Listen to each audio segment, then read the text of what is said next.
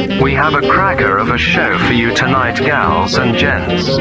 Wash your black heads, sniff some borax, and enjoy this episode of Suspense entitled The Night Reveals.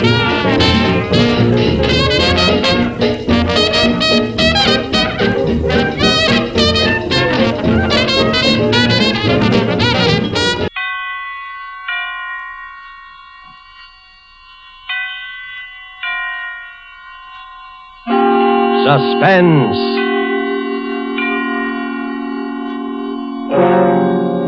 Presented by Roma Wines, made in California for enjoyment throughout the world. Salud, your health, senor. The world toasts Roma, and Roma toasts the world. The wine for your table is Roma, made in California for enjoyment throughout the world. This is the man in black here for Roma Wines to introduce this weekly half hour of Suspense. Tonight in Hollywood, our stars are Mr. Robert Young and Margot. The suspense play which stars Robert Young and Margot, and which is produced and directed by William Spear, is A Tale of Ordeal by Fire by Cornell Woolrich. And so, with the night reveals and with the performances of Robert Young and Margot, Roma again hopes to keep you in suspense.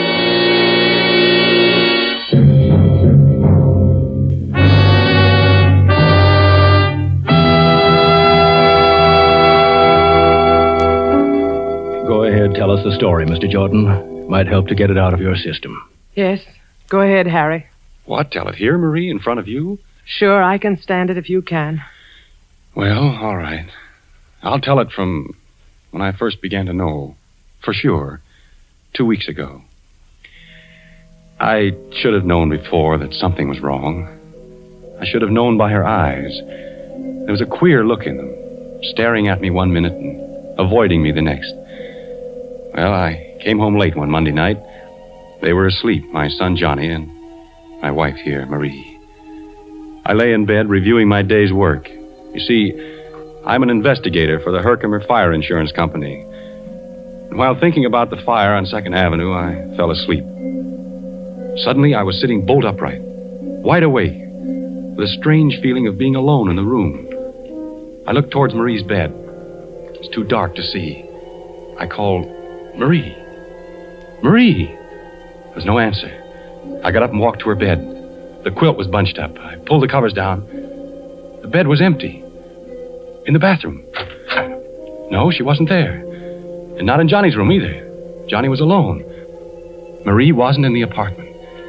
I put on the light and looked at my watch. It was 2 a.m. Got dressed and walked out and rang for the elevator. It was nothing. Of course, it was nothing important, but my heart kept hammering away. Morning, Mr. Jordan. Kind of late for the... Yes, good morning, Steve. Did you see my wife go down? Yes, Mr. Jordan. About half an hour ago, I'd say. Yes, of course. Did you see which way she went? Yes, she went towards 3rd Avenue. Said she was going Went to the drugstore, I guess. Yes, that's right. There's one over on 96th Street. Open all night. Thanks. That was it. She went to the drugstore. I was worried over nothing at all. I didn't know what to do quite.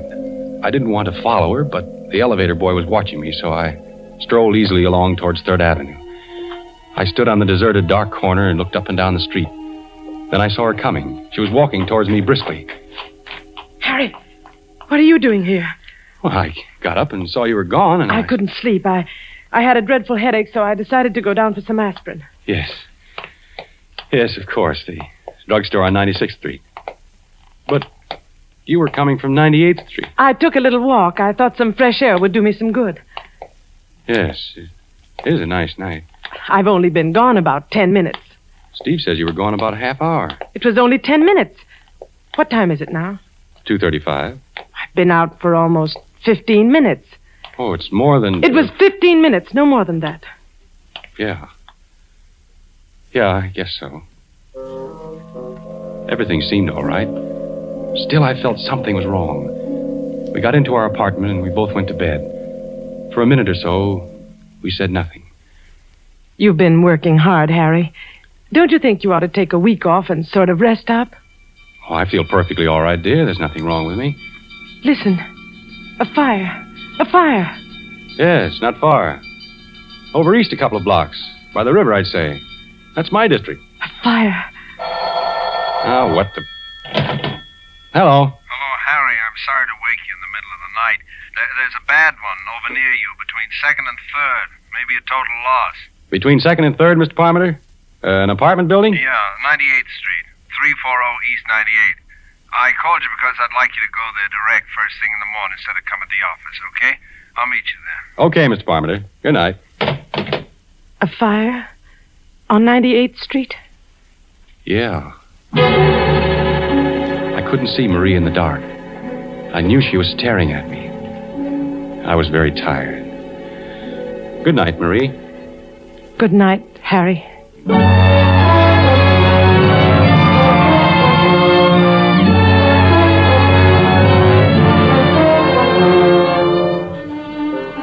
This is a story of a husband and a wife. In a moment, as the story continues, we shall learn how they came to know that death was living with them.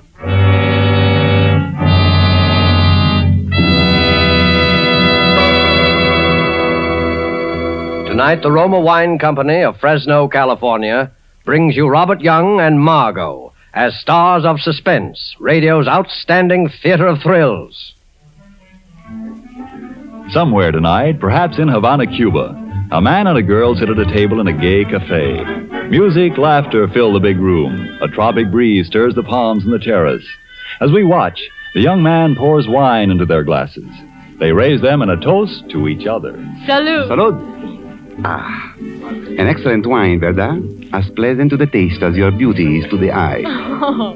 Do you know where this fine wine comes from? It comes from our good neighbor to the north, Los Estados Unidos, from America. His name is Roma. Yes, Roma. from our own America, from our own sunny California come Roma wines. Made in California for the enjoyment of the world. Doesn't that tell you all you need to know to make you want to choose Roma wines for your own use?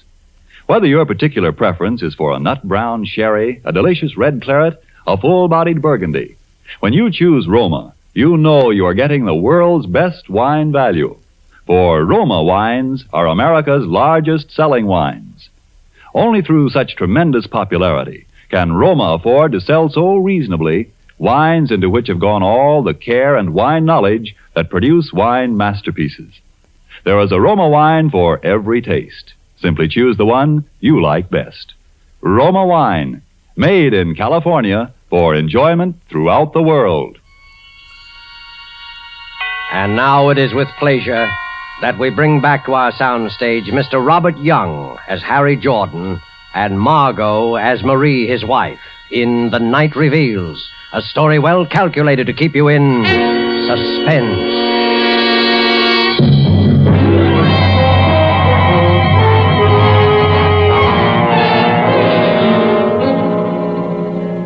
Go on, Mr. Jordan. Well, gentlemen, the next morning I went over to 98th Street to inspect the remains of number 340 and to see if there was evidence of anything suspicious about the origin of the fire. Mr. Parmenter was there. Well, there it is. Gutted. I guess we'll be paying off on this one, all right. Yeah, completely burned out. Anyone hurt? Well, a few, but no one dead. Lucky they just installed the new fire escapes. Just the walls left. That fire must have been quite a sight in the height of its glory. Yeah, quite a sight. Man, those walls look pretty bad. They might collapse almost any time. Yeah, the building will have to be raised. That fire did a good job. Oh, here's the commissioner. Hello, Parmenter. Jordan. How are you, Mr. Morale? You know anything about the fire, Commissioner? No, not a thing. Well, we'll take a look. I wouldn't go in there, Jordan. Those walls are pretty I bad. can take care of myself. Maybe you better not go inside, Harry. Don't worry about me. I know fires as well as anyone. You stay outside, Mr. Parmenter. I'm going in. I walked gingerly into the blackened, ruined hallway, in ashes up to my ankles, until I reached the remains of the stairway. Underneath were several baby carriages, just twisted pieces of metal. A burned fragment of something fell nearby. Come on back, Jordan. I'm all right. I poked around the carriages, sifting through the clean, fine ashes. Something caught my eye. A glob of yellow metal. I picked it up, and I worked my way out. Going through, isn't she? Yep. Clean through. Nothing left of it. Did you find anything, Harry? Nothing much. The fire started in the hallway, all right. Cellar's untouched. Fire works its way up. What's that in your hand?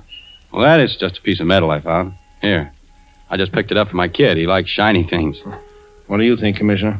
Probably one of those gadgets they have on baby carriages. No, I guess you're right. It isn't anything. But it was something. I had run my fingernail across this glob of metal. It looked like gold. I decided to examine it in detail at home.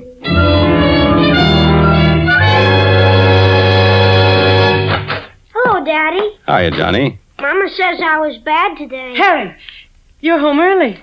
Yes, I got through sooner than I expected, and What is it, Harry? Your locket. You're not wearing it. You never had it off before. My locket? Well, don't you remember? Daddy, can I go over to see Davy Taylor for a minute? Yeah, go ahead, Johnny.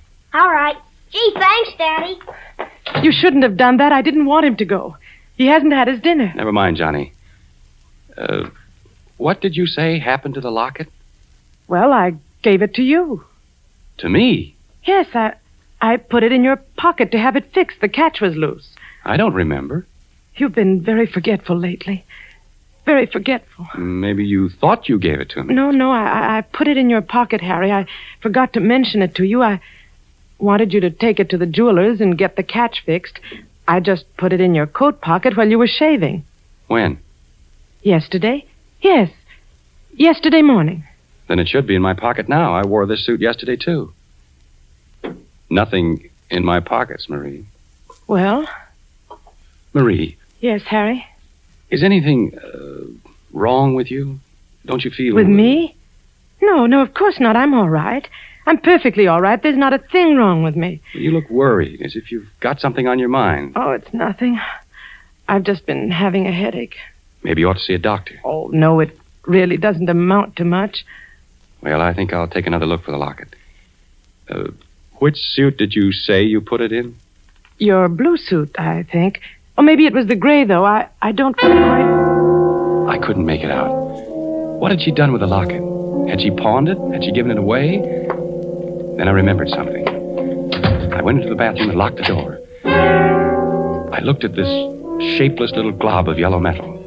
I rubbed the blackened spots away, all of it, until it was gleaming. I studied it, turning it over and over. I noticed a thin crack. It was small, so I took a nail file out of the medicine chest and began to file it. I kept filing until I had enlarged the crack to the full length of a piece of gold. Then I slipped the nail file inside and pried it open. Tiny fragments of glass, and then I saw a piece of scorched paper. It was a photograph. Picture of my son, Johnny. This glob of metal was my wife's locket. I put the locket and the picture in my pocket and walked out.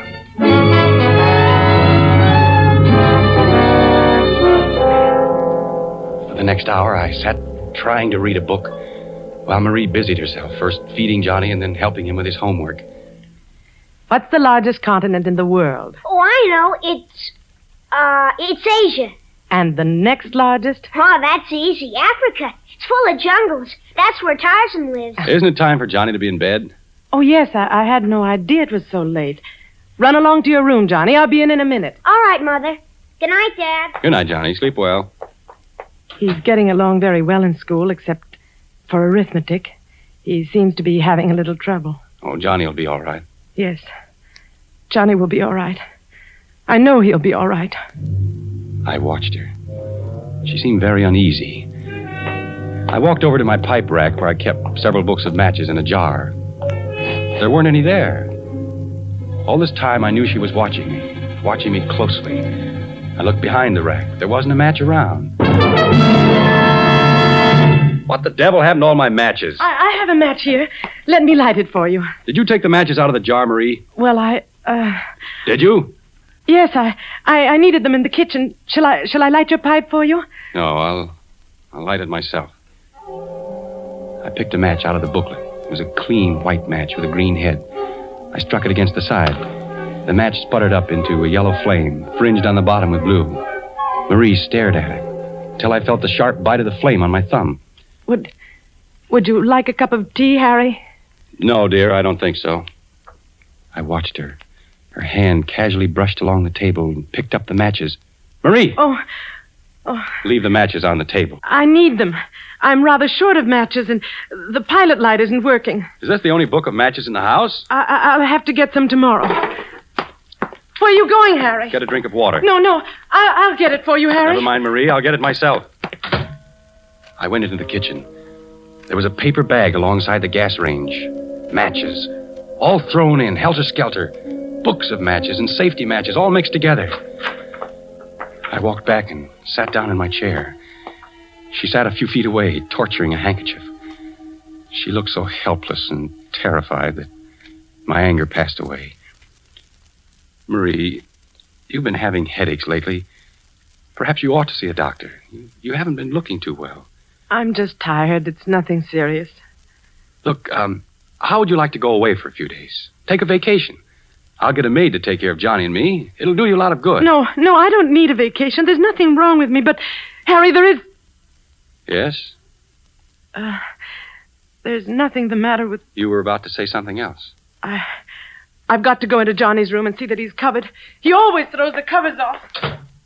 I sat there looking at the door. Then I glanced about the room. There was the pack of matches lying open on the table. I closed the cover, and my eye caught her purse lying nearby. It was bulging. Harry! Well, what's the matter? My purse! Yes, your purse. Here, look. See, the handle's loose. And it's full of matches. A dozen books of them. And these newspaper clippings. Give it back to me. Why are you saving these clippings? Why do you carry matches with you? I bought the matches in a store. They were a dozen for 5 cents. These clippings, look here. Fire on 112th Street causes severe damage. And these others. Why are you saving these clippings, Marie? There's nothing wrong in that. I'm interested in your work. I intend to keep a file on fires. It'll help you in your work. Well, that's very considerate, Marie. Oh, Harry. You're so good. Why should this have to happen to us?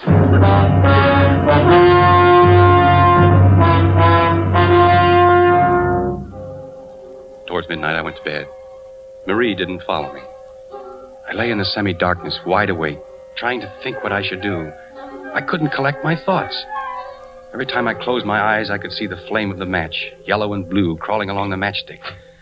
Then Marie came in with a cup of steaming liquid. Drink this, Harry. It'll help you sleep. Oh, what is it? It's cocoa. It's very good for you. I'm not the one that's having trouble falling asleep. We both couldn't sleep last night. I'm taking some of this myself as soon as I go to bed. All right, leave it on the nightstand. Be sure to drink it while it's hot. Yes, Marie, I will. Good night, darling. Good night, Marie. Cocoa. Then suddenly I knew. I looked around quickly for something to pour it in. There was a radiator pan. It was empty. I poured the cup of liquid into it. Then I lay back and waited. Waited for her next move. About a half hour later, I heard the door open softly and Marie tiptoed towards my bed. Harry. Are you asleep? I didn't answer, but breathed evenly. She hovered for a moment over me, then she tiptoed out, carefully closing the door behind her. I dashed out of bed and hurried into my clothes. Quickly, I poured the liquid from the pan into a bottle and put it into my pocket. Then I grabbed my coat and followed her. I rang for the elevator. She had only a few minutes headway. I would catch up to her easily, and then we'd have a showdown. Steve looked at me with controlled amazement. Hello, Steve. Hello, Mr. Jordan. My wife went down a moment ago, didn't she? Yes, Mr. Jordan. Just took her down. She went towards 3rd Avenue, didn't she? I think so. She sort of stopped me for a minute and then turned towards 3rd. Had to get back to the elevator because you were ringing. When I reached the corner, I looked up and down 3rd Avenue, and I saw her. She was walking north. I crossed to the other side of the street and followed her, keeping at a distance. At 98th Street, she turned east. Down the middle of the block was the remains of last night's fire. She paused in front of the gutted building for a long time, just stood there, looking at it. Then she walked inside. I waited for a few seconds and then followed her. It was pitch dark in the burnt-out hallway. Ahead of me, I could see the glow of a match. Then I saw what she was doing. She was collecting the charred debris near the baby carriages. How foolish. There wasn't anything that could burn there now. She lit another match. I watched the flame light up her face. A face so intent upon her work that she didn't hear me approach. Marie? Who's there? It's me, Harry. Harry, why did you... Come along, Marie. We'd better get out of here. The police. I took her hand, and without a word, she came along. We walked home in complete silence. We both knew. When we came to our apartment house, I stopped and rang for the elevator. In the light of the hallway, I could see her face. My wife's face. Ashy gray. Her eyes bright and painful. You run upstairs, Marie. I'll be along in a minute. Harry, where are you going? I'll be right back. Please, Harry, don't do anything. You run along, Marie. You're not going to... No, I'm only going to the drugstore to get something. I'll be back in a few minutes.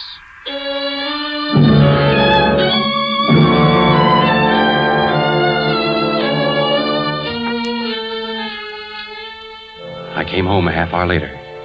She was waiting for me. Did you do it, Harry? Harry, please tell me. I've got to know. I had the cocoa you gave me analyzed. I'm sorry. I had to do it. Don't you see? I couldn't help it. It was very easy for the druggist, especially when I told him what I thought was in it. Sodium amytal. That's the stuff that makes you sleep through an earthquake. Please try to understand, Harry. You must understand. Is the kid asleep? Yes, Johnny's all right. I was sorry for Marie. She looked so haggard and worn. It wasn't her fault. I was sorry for myself. My head was roaring. I wasn't feeling too well. Kept seeing sparks in front of my eyes. I closed my eyes for a moment. Let's go to bed, Harry. Marie, we can do something. Let's burn up every match. Every match in the house. We'll never bring another match in here. No, Harry, we can't do that. You don't want to? No, Harry, not now. See, this is the first book. It's turning black. We'll do it with every book of matches. It's no use, Harry. Strange, isn't it, that this should happen to me? Me, a fire inspector. That's funny. Give me the matches, Marie, all the matches. No, I can't do it. I won't. Give them to me. Please don't take them. I'll do anything you want, anything. Where did you hide them? Tell me, where are they? Inside the range, behind the paper bag. I dropped her hand and she sank to the floor in a huddle, weeping. Then I went into the kitchen and got all the matches. By now, my anger was cooling off. Look, Marie, look up. See? I'll light each book of matches, one at a time, until they're all gone up in smoke. Yellow flame licked its way down the matches. The cover caught fire and blackened. I watched her look at the flame with dazed eyes. Listen, Harry, do you hear? Just someone in the hall. Oh, it's more than someone. Something's happened. Something has happened. I'll take a look. Hey, Mr. Jordan, the house is on fire. The house is on fire. Yes, Marie, wake up Johnny. Johnny! We'll have to hurry. The flames are coming up the stairs. There's an upward draft. What's the matter, Mother? The house is on fire. We've got to get out, Johnny. Come on. It's too late to go down. We'll have to go up through the roof. Oh, I've hurt my leg. Come along, Johnny. Mother, wait for Mother. She'll come along. No, I want to wait for Mother. It's all right, Johnny. Go along with Daddy. I'll follow you. No, I won't go. I won't go without you, Mother. Hold on to my arm, Marie. Come on. Give me your hand, Johnny. Don't be scared. The fire won't hurt you. It won't hurt you at all. You're safe with me.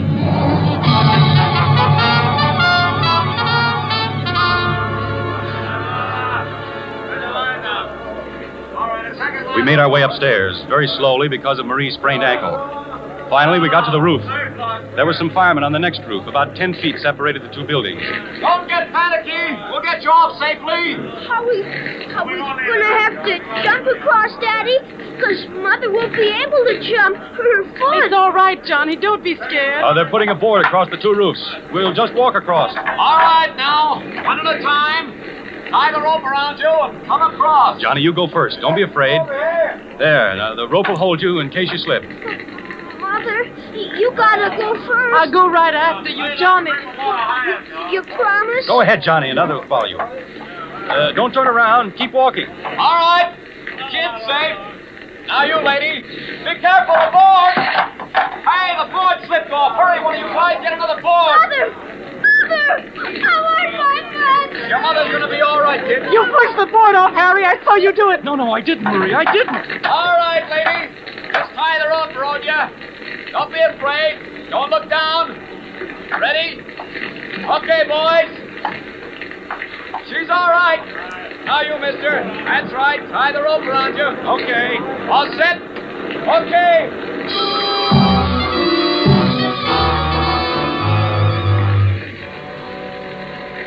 On the ground, we stood there, the three of us, watching the fire. Sparks were shooting up through the hole where it had bitten through. Great flames shot out, stabbing at the sky. top of the roof was burning now. A red flame crawled along, searching out the inflammable spots.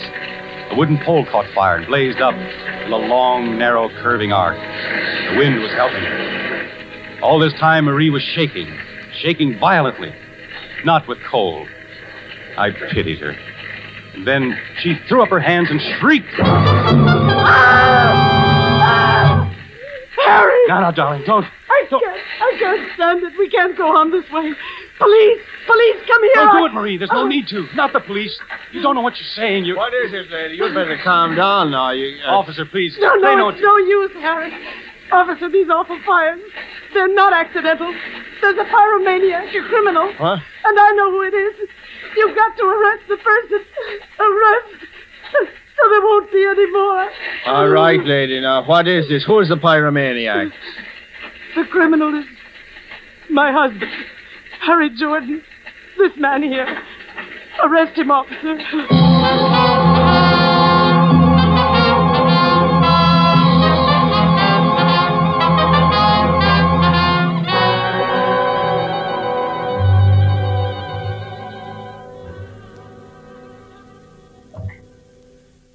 Well, that's about all there is to the story, gentlemen. Then I was brought here.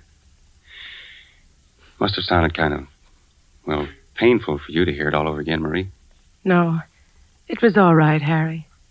I wonder, I got a cigarette. Could I... No, I'll light it for you, Harry. You don't have to worry. I won't try and keep the matches here. She's been awfully good to me, gentlemen. You'll take good care of her, won't you? She tried everything to help. She hid the matches so as to keep them from me. She even tried to give me sleeping pills so I wouldn't... It's all right, Harry. I'm sorry about the locket, dear. Must have fallen out of my coat when I was in that building at 98th Street. It's all right, Harry. You can buy me another one sometime. You can't blame anybody for liking fires. It's not their fault. Fires are beautiful to watch. So bright and clean. They burn up all the filth and dirt. And they're magnificent to watch. Especially the big ones. The way the flames roar and crackle, lighting up everything around you. The beautiful fire. The beautiful fire.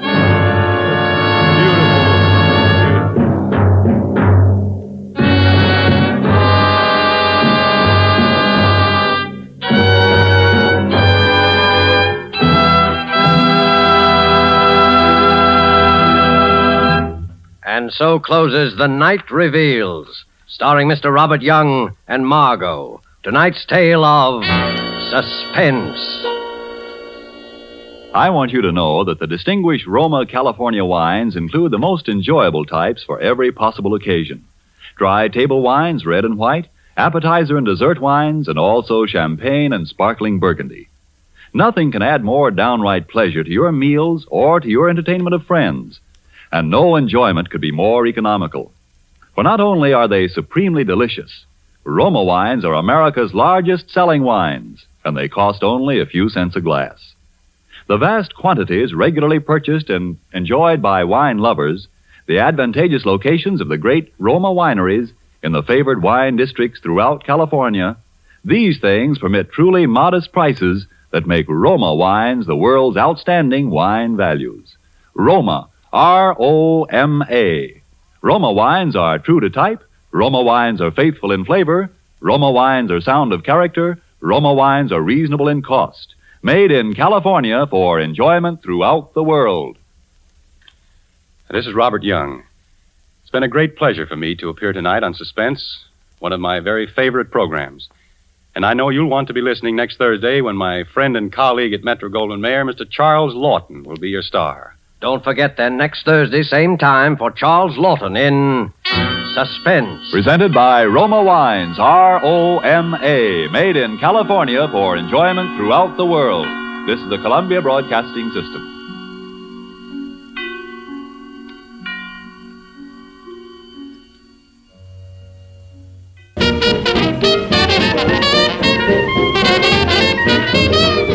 I I've finally got my job back. Did you miss me much? Welcome back to Rikki Gin's Old Time Radio. Now enjoy this episode of You Bet Your Life entitled Secret Word, Door.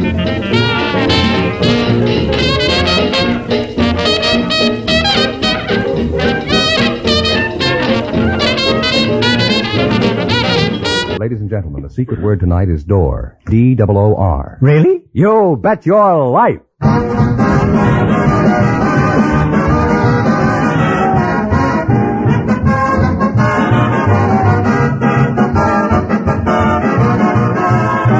The DeSoto Plymouth Dealers of America present Groucho Marx in You Bet Your Life, the comedy quiz series produced and transcribed from Hollywood.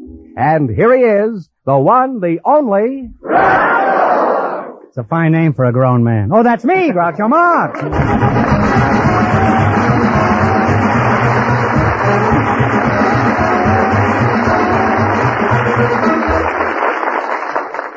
Well, last week we dropped $3,500, so tonight we start fresh with $1,000 for one of our couples. George Fenneman, who gets first whack at it? Just before we went on the air, our studio audience selected a bachelor and a spinster, and here they are, Mr. Maurice Hohenstein and Miss Irene Tom. Meet Groucho Marx. Welcome, kids, for the DeSoto Plymouth Dealers. And if one of you says the secret word at any time, he wins $100 in cash. It's a common word, something you see every day. Bachelor and a spinster, eh? Miss Tom? How do you... Tom? Tom. The H is silent, eh? That's right. Like in herring. Mm-hmm.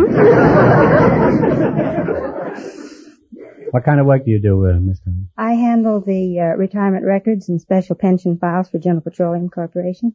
And Mr. Havenstein? That's right. The name is Hohenstein. H-A-U. Hohenstein, eh? Isn't there a cow that has that kind of a name? Close to it. What kind of work do you do, Mr. Hohenstein? Well, I am office manager for the Owens, Illinois Glass Company. Mm-hmm. Why aren't you married, Mr. Hohenstein? Well, I think I'm pretty old now. I don't know. Look at Barkley. Look at Mayor O'Dwyer. Huh? Look at Hedy Lamarr. I tell you, you look at O'Dwyer and I'll look at Hedy Lamarr.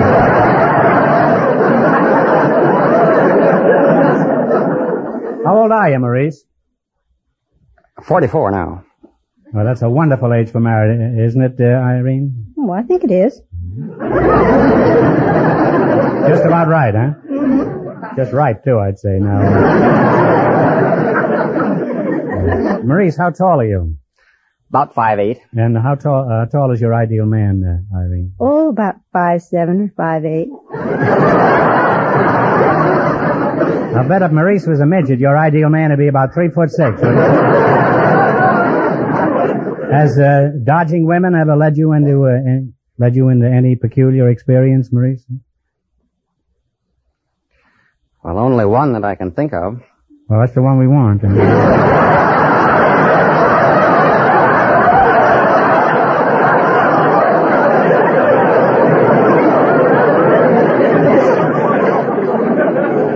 Well, let's have this yarn, Maurice. I don't know how fitting it is, but here in Los Angeles, I took a young lady up to the apartment of a boyfriend of mine, and no one was home. Well, so far you're okay, huh? I couldn't get in, but I knew how to get in because he'd always lose his key, so we would push the garbage can aside and enter. You had the garbage can in the living room? When you were out in the hall, you could enter through the garbage entrance to get in to unlock the front door.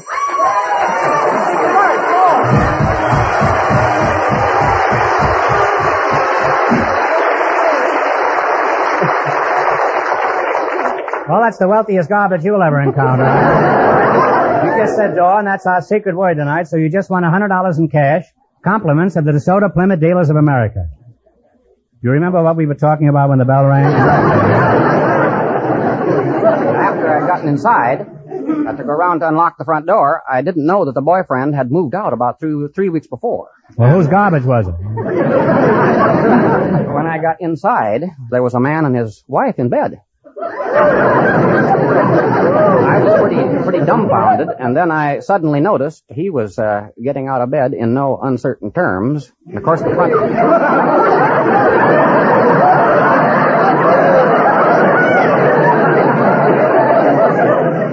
What do you mean, no inciting time? I could see blood in his eye or something. He was after me. The front door was right handy there, but I didn't go out the front door. I went back out this garbage hole. Well, that's certainly a very romantic interlude in your life. Now, as a confirmed bachelor, Maurice, who cooks your meals and rinses the gravy out of your neckties? Oh, almost anyone that's around.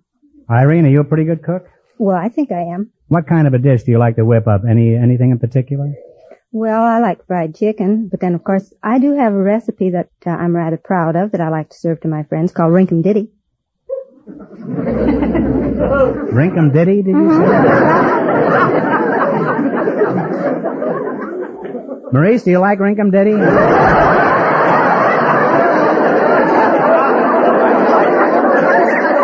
You've never heard of Rinkum Ditty? Maurice, you've certainly led a sheltered and cloistered life. Irene, you're not trying to poison Maurice. No. What is Rinkum Ditty? Well, it's really a Welsh rarebit. Maurice, you obviously need a good woman to look after you. If Irene proposed to you right now, what would your answer be? Would it be no? Yes. Well, you've changed your mind, eh, Irene? Here he is, struggling but still alive, huh? Well, congratulations to you two. I know you'll be very happy. And remember, Maurice, the secret word tonight is Rinkum Ditty. Well, I must say you make a charming and attractive couple, and apparently you have a great deal in common. Now, in just 1 minute, you're going to work together for a chance at $1,000. You bet your life.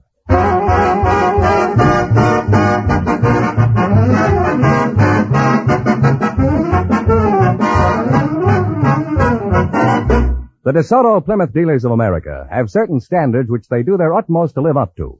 You might call this set of standards their creed. It means a lot to them, and to you as a car owner. This creed states that every DeSoto Plymouth dealer wants to and intends to treat you fairly and squarely, whether you come in for a new car, a used car, or just a simple repair job. It's the honest desire of everyone in the office and in the shop at your DeSoto Plymouth dealers to serve you to the best of his or her ability. Isn't this the kind of attention you want? Well then, wherever you drive, visit the DeSoto Plymouth dealer.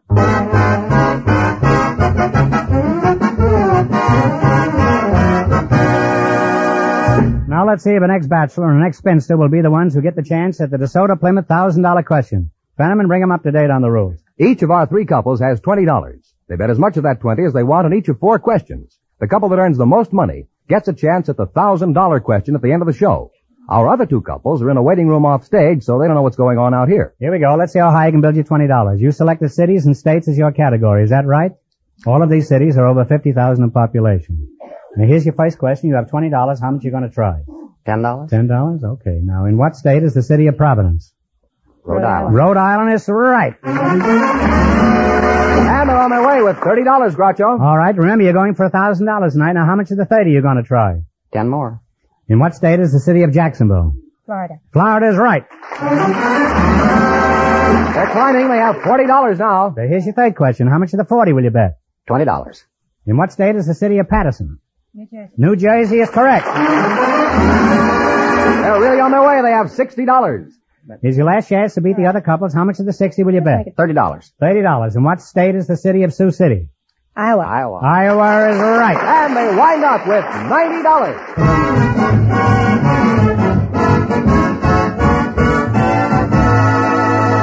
Thanks and good luck from the DeSoto Plymouth dealer. Stick around now. You may get a chance at the big question. Groucho, the secret word is still door. I know that, George. Well, perhaps the next couple will say it too. We have a butler, Groucho, and a housewife selected from the studio audience just before we went on the air. And here they are, Mrs. Irene Colt and Mr. Urbano Galandanis. Meet Groucho Marx. Welcome, folks, to You Bet Your Life. And if one of you says the secret word, he wins $100 in cash instantly. It's a common word, something you see every day. A housewife and a butler, huh? Mrs. Butler, you're the housewife? No, I'm Mrs. Gold. What sort of work do you do? I'm just a homemaker. You do Housewife. Nothing. Nothing. What do you mean, nothing? And Mr. Galandinas, is that right? That's right, sir. You must be the butler, huh? Where are you from? From the Philippines, sir. The Philippines, huh? Well, what do you do as a butler? Just what do you do? Well, see that the house runs smoothly and House runs smoothly? You work in a trailer?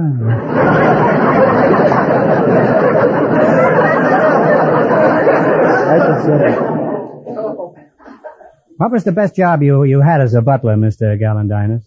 I work for a millionaire. Oh, a millionaire, huh? What was their name? Oh, I would rather not say. That would embarrass him. Well, could you give me their phone number? Huh? No, they might be looking for a gardener. I know I'm looking for a gardener. He stole my last bag of fertilizer. Long distance, sir. Tell me about their house. How many rooms? Oh, there are 17 rooms in the house. 70 rooms? 17 rooms, huh? And how many servants? 14 servants. 14 servants, huh? What were their jobs? Oh, butler, second butler, chambermaid, upstairs maid, downstairs maid, cook, chef cook, second cook. What does the second cook do? Just succotash? Oh, yeah. He cooks all the food. Now, Mr. Gallandinus, in your job with a big household, what's the first thing you do in the morning? Get up from bed, sir.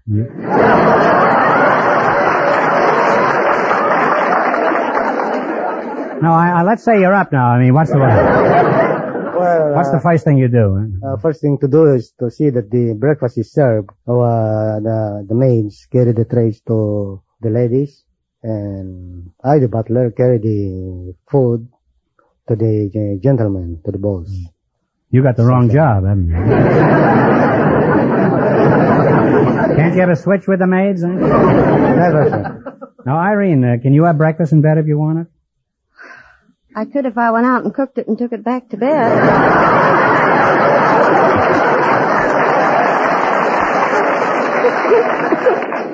You wouldn't have to do that, Irene. At night, all you got to do is fill your hot water bag with coffee. Huh? And in the morning, you could fry your eggs on the electric blanket. What else do you do on your job, Urbano? Do you help the master with his clothes? Well, when he has no valet, sir, then I take care of that. Let's say this fellow's a pauper who can't afford a valet.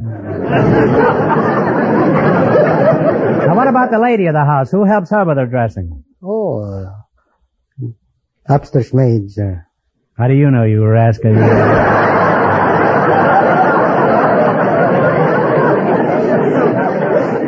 Do you have an upstairs maid, Irene? Huh, I don't even have an upstairs. I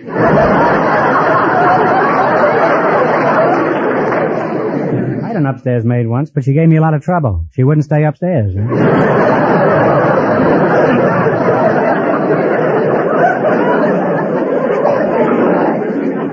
Well, Mr. Gallandinus, if taxes get any higher, my advice to you is to stop being a butler and become a tax collector. Now, you're going to work together as a team for a chance at $1,000. You run your $20 into more than our other couples, and you'll get a crack at the DeSoto Plymouth Big Question.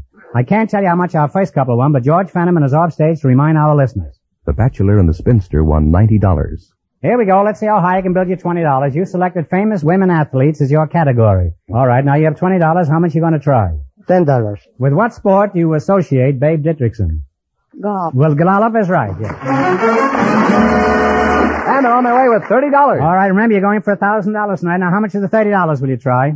20. $20. What sport is Mildred Burke famous in? B-U-R-K-E. Mildred Burke. I'm sorry, it's wrestling. She's the world's champion wrestler. Mildred Burke? Mildred Burke. We had her on this program. She threw me twice in 3 minutes. They now have $10. Well, now you have $10, and here's your third question. How much of the 10 are you going to bet? Shoot the works. Shoot the works? $5. $5, all right.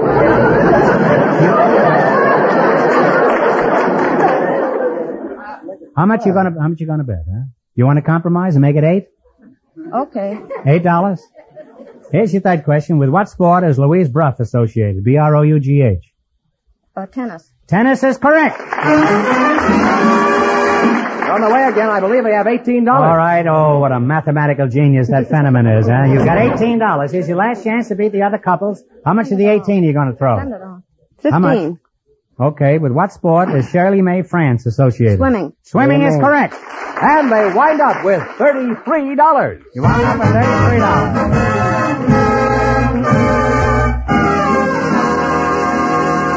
Thanks and good luck from the DeSoto Plymouth dealers. Now, in just a minute, our last couple will be out here, and then we'll all get the chance at the $1,000.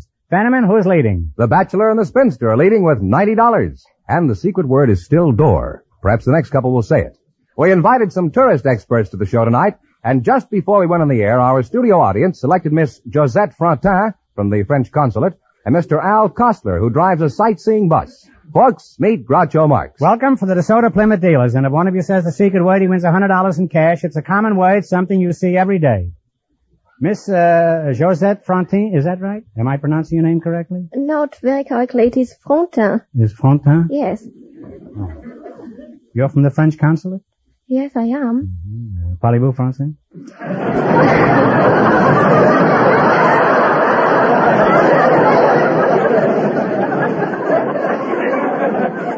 You speak French, Yes, I speak French. Bon appetit. Thank you. Merci beaucoup. You are welcome. I think this girl's a phony, huh? She hasn't said one word of French. Mademoiselle Eau de Cologne? That means I'll pay for the perfume later.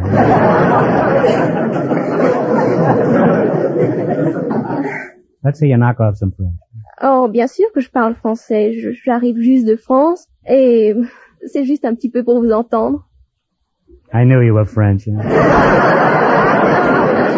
I know lots of French phrases. Ile de France, that means I'm sick of my friends.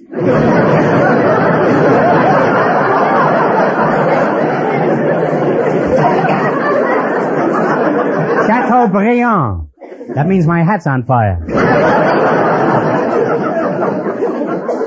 Where are you from, Josette?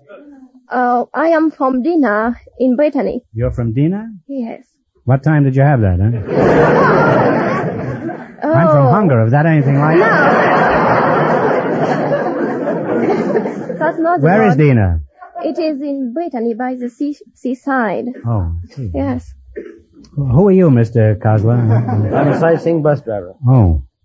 You speak English? Yes, sir. What dialect do you speak, Al? I'll call you Al. Huh? I'm from Colorado, Grand Junction. Mm-hmm. You speak French? No, sir. It's too bad.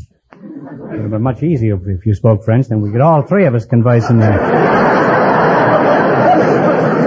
language of diplomacy. I hope you don't mind if we speak English. Oh, I think it would be very much better.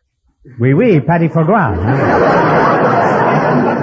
What do you work for, Mr. Kosler?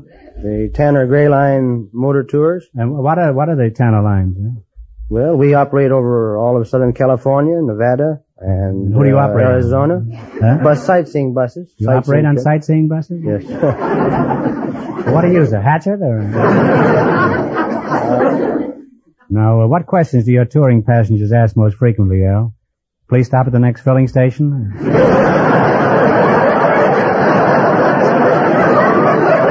Mostly, I want to phone my sister.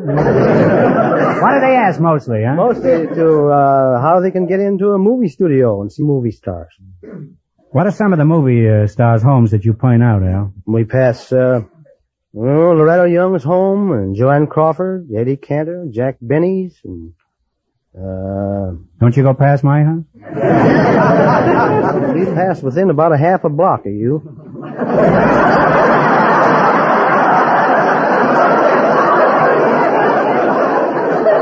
Well, if I knew when you were coming, I could walk up and meet the bus. Huh?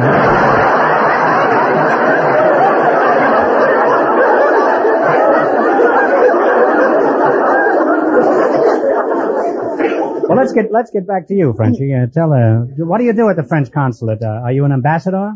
No, I'm not an ambassador. I work with the French commercial attaché.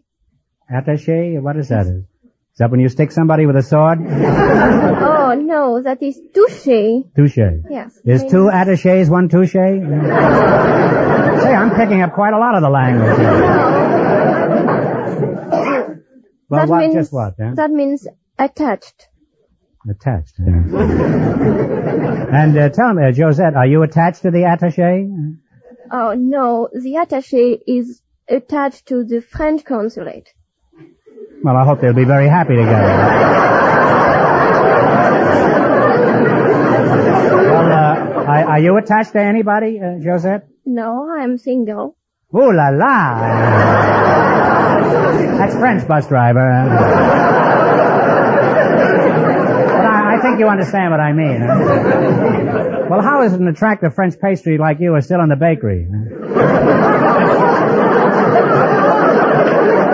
Surely 50 million Frenchmen can't be wrong.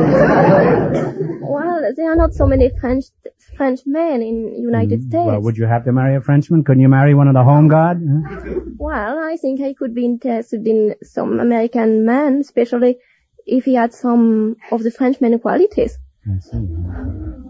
Well...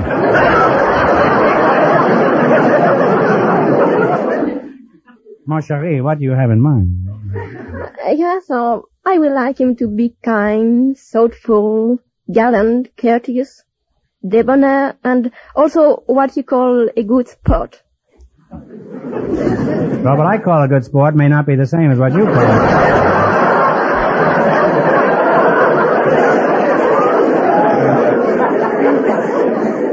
How do you feel about American husbands, Al? I think they're kind and gentle and big-hearted, handsome and well-heeled.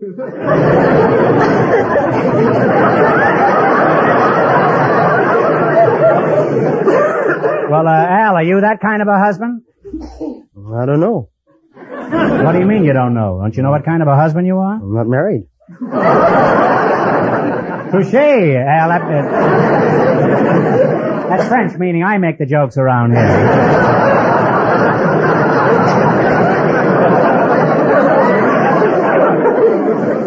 What do you find most interesting about the United States, Josette? Oh, I think that is the fact that every people, Germans, Spaniards, English, French, just seems to be happy to live together and just like if they were a big family. They are all American. Well, you're very observant, Josette.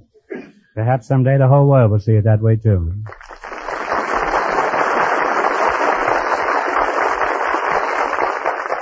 As secretary for the commercial attaché, just what are your duties?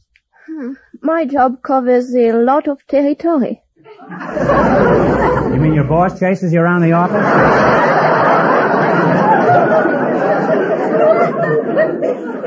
Well, what do you mean, Miss Fontaine? I mean, I have to answer the phones and the letters, sometimes some funny ones. And also, I receive the people wishing to go for a trip over to France. Mm-hmm. Well, I'd like to go to France, and I'm planning on going there next summer. What kind of a trip would you suggest for me? In what are you specially interested?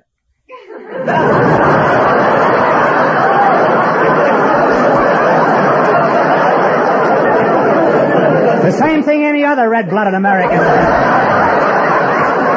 The Eiffel Tower.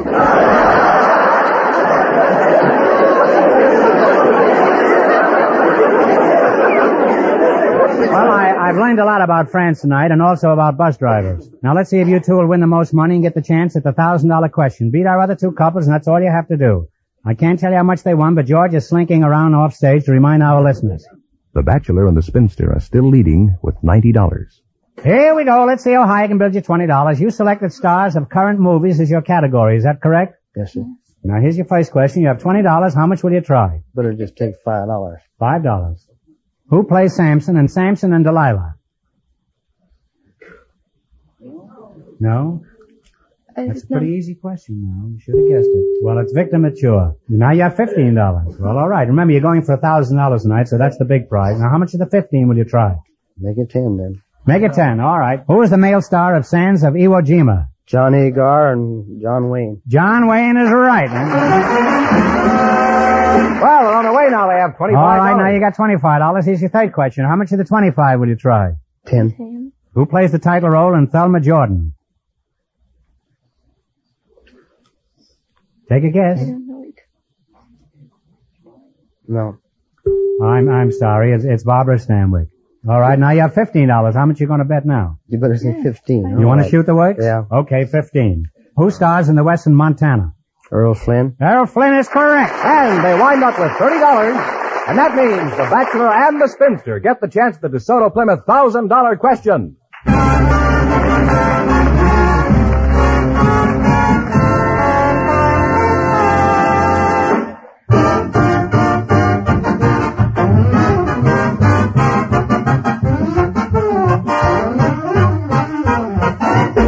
This year, the one thing all of us could count on as far as weather went was that it would be unpredictable. And of course, this is all the more reason to have our cars operating in tip-top shape. Many people have discovered this year that it pays to go to an authorized DeSoto Plymouth dealer, whether it's an emergency or a routine checkup. For there you get expert, courteous service at the lowest possible cost. In fact, that's a DeSoto Plymouth dealer's everyday way of doing business. Now, they're able to accomplish this because they have highly skilled mechanics in their shop. And these experts work with special factory-designed and approved tools. From the records they keep on your car, they're able to tell you, for example, when your engine is ready for a tune-up or new lubrication. They'll tell you when your tires should be rotated to add thousands of miles to their life. For the best from your car, stop in where you get the best service at an authorized DeSoto Plymouth dealers. And remember, all dealers who sell DeSoto also sell Plymouth.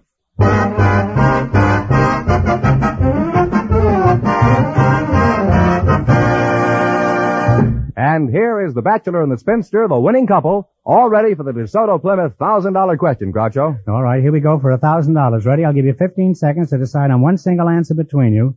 So think carefully and please no help from the audience. Here it is. Recently, in a big shakeup of personnel, a new chief of naval operations was appointed to succeed Admiral Denfield.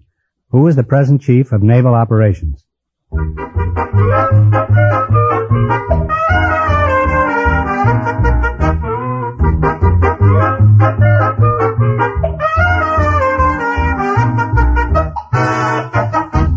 What is the answer you two have decided upon? I'm afraid I don't know. I'm sorry, it's Admiral Forrest Sherman. So that means the big question next week will be worth $1,500. Well, you lost the big money, but you won $90 in the quiz, plus $100 for saying the secret word. Congratulations and thanks to both of you.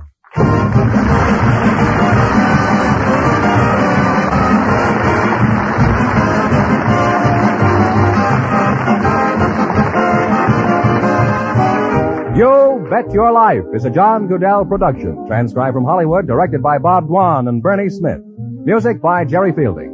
Be sure to tune in again next Wednesday night at this time for the Groucho Marx Show, You Bet Your Life, presented by the more than 3,000 DeSoto Plymouth dealers of America. And remember, all dealers who sell DeSoto also sell Plymouth. Two great cars, both products of the Chrysler Corporation. And don't forget, next week, the big question will be worth $1,500.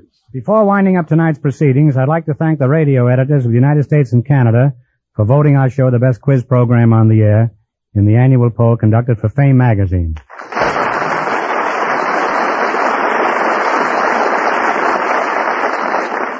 Well, it's almost time for Bing Crosby, so good night, folks, and remember, just be sure to see your DeSoto Plymouth dealer.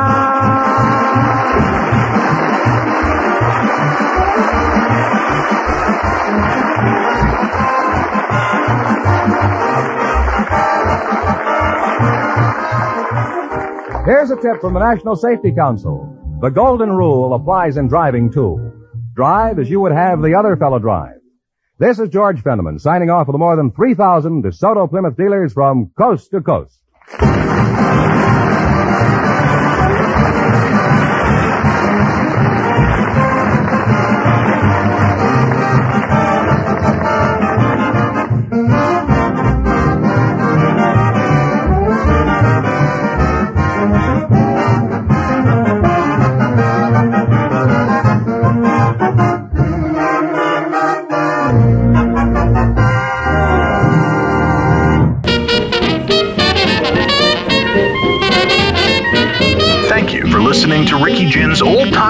Radio. Join us again next week at the same time on the mighty KONR. Don't forget to play What Will Mrs. Thompson Say at lgap.com. Now, stay tuned for the Sasquatch Report.